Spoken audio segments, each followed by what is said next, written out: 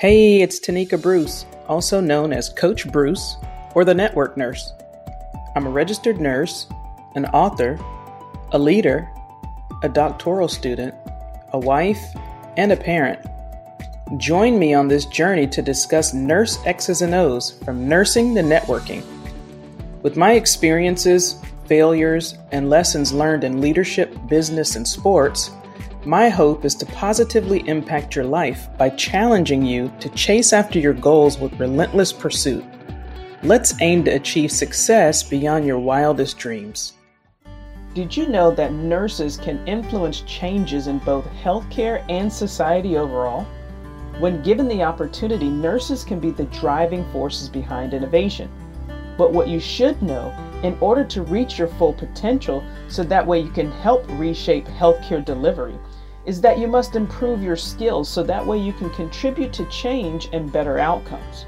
So in this episode, I'm going to talk about nursing leadership and the ways that you can help make changes in our healthcare system, in your community, and society overall.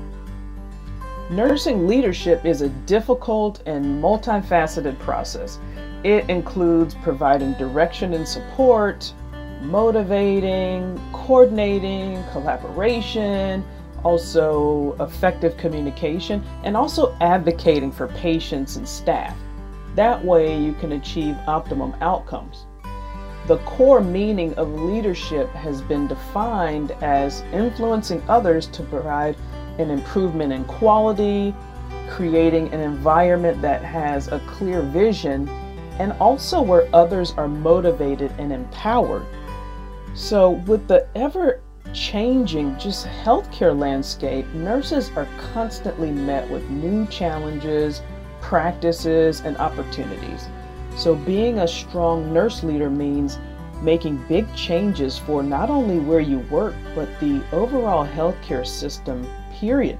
So here's the thing, leadership in nursing directly impacts your organization's drive and performance, as well as the people, meaning huge changes of the healthcare system and society overall. So let's talk about what you need to become a leader who knows the way of making real changes, not only for your team and coworkers, but also just in a global sense. First of all, you need to become a true leader. Effective leaders boost morale, and it can also promote increased and efficient productivity. So as a nurse who aspires to become a leader, it's very important to be not only in control of all your responsibilities, but be able to have that ability to comfort and emphasize and empathize and inspire and create future leaders. Because you cannot be a true leader without commanding respect and authority. So you have to have those things as well. One of the principles that improve the effectiveness of a leader is committing to excellence. So as a leader, you have to be committed to your passion and your purpose. And also being committed to any task at hand is a key characteristic of any leader. It draws others closer and closer to you to want to be able to fulfill the same mission and goals and tasks. But also don't forget to care not only about the patients, but also about your team. Being conscious of the emotional states of coworkers allows any leader to just uplift and communicate with each individual person. And a good leader is able to relate to each person in the workplace on a personal level and make them feel that they're important individuals. Because as you may understand, this is what makes each person on your team feel as if they have a purpose, which translates to better work overall. The second step is be a proactive leader. Being a proactive leader means taking a first stance approach and creating those solutions that will move nursing and healthcare into the future. It's that adage of skating to where the puck is going, or anticipating that rebound before it comes off the rim. The first thing that you can do is serve as a role model in order to inspire that communication and being able to motivate nurses and other staff members. That way they deliver high quality patient care. And how you can become a successful proactive leader is listening to the ideals of your staff, immersing yourself into these leadership-centered environments such as collaborative and integrated leadership programs and teams, and also committees. That will help you learn methods to teach your staff. And when they learn, understand that you're on your way now to transforming your workplace and inspiring and motivating your nursing staff to improve their patient care. The second aspect is to make the changes. And in short, what it means is do what you set out to do, because the best plan doesn't work unless you do. This approach to care is much needed when you're talking about transformation. And transformation needs someone to lead it because it's predicated upon changing an organization's culture overall. And it means deliver amazing patient care, build your staff, increase coordination across services, improve departments and locations. And to make those changes, you have to know how to apply data analysis and strategic change and managerial principles. You must also make changes in a way that helps staff realize your mission, vision, or goals.